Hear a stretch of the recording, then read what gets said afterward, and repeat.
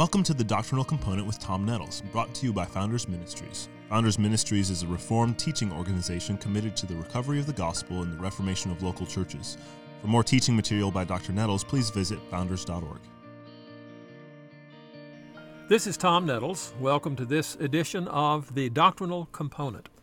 We're continuing our look at Luke chapter 9, and we have come to the point where Jesus has told that he will be rejected, that he will be indeed put on a cross, and he will be resurrected, and he has begun to tell them that if anyone would come after me, let him deny himself and take up his cross daily and follow me. His rejection meant clearly that his followers would receive like treatment by the world. The world will not receive a message of the need for redemption. This involves a recognition of sin, the certainty of judgment for it, the provision of a substitute to receive the divine vengeance, and reception of this redemption through repentance and faith. The religious leaders had not repented at the preaching of John the Baptist, and Jesus' claims would be infinitely more offensive than his. John the Baptist pointed to another as the object of faith. Jesus pointed to himself. In verse 23, Jesus taught them that even as he would suffer at the hands of the Jewish leaders, so too they must expect it.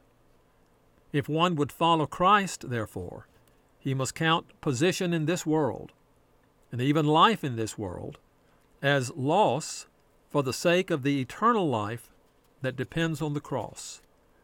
We cannot receive a Christ who died for redemption if we refuse to assume for ourselves the transcendent importance of the manner of that redemption. And in verses 24 and 25, we learn that a refusal of eternal life in order to gain the life of this world will result in final loss of the divine glory when Christ returns. The options that Jesus established are pungent and can be asked of every person in every age. Notice the way in which Jesus sets this in sort of a chiastic fashion. It's that lose your life for the sake of Jesus and gain eternal life. Gain the whole world and lose your life eternally. Then in verse 26, we see that the glory of Christ's return seems so remote that its attraction is less than the possibility of immediate satisfaction through worldly acceptance, comfort, and pleasure, especially if one's livelihood and or life hangs in the balance. Jesus said, "For whoever is ashamed of me and of my words, of him will the Son of Man be ashamed when he comes in his glory, and the glory of the Father and of the holy angels." Jesus pointed to his person as the dividing line between eternal profit and eternal loss. The Christian will not be ashamed of Jesus in the work of redemption that he came to do. The Christian will not be ashamed to confess that Jesus came to die as a substitute for sinners, in order to pay the debt of wrath for their sins. The Christian will not be ashamed to affirm his resurrection, his ascension, and his present session as manifestations of his future rule over all. As we value his person, so we must value his words. Jesus said, "Of me and my words." For in his words he speaks the truth about himself. On the basis of this saying of Jesus, it would be difficult to give credible evidence of true saving faith in the person of Christ if at the same time a person denied the unwavering truthfulness of the words of Christ. In so doing, one would affirm the authority of the Bible in its entirety. Jesus spoke the words, or spoke the worlds into existence.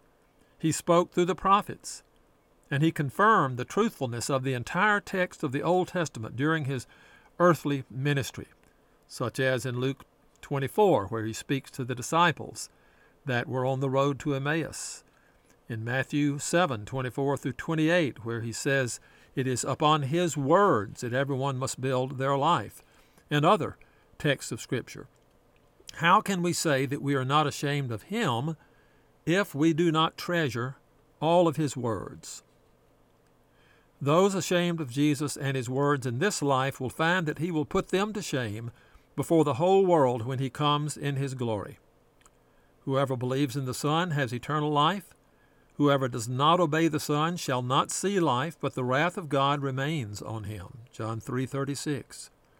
None will deny his glory in that day, according to Philippians 2, but every knee will bow and every tongue confess that Jesus is Lord, to the glory of God the Father.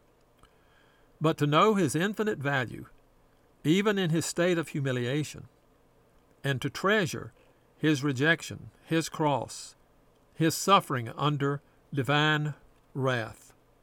This is the nature of saving faith. Thank you for joining me for this edition of the Doctrinal Component. I will look forward to our completing this passage in our next time together.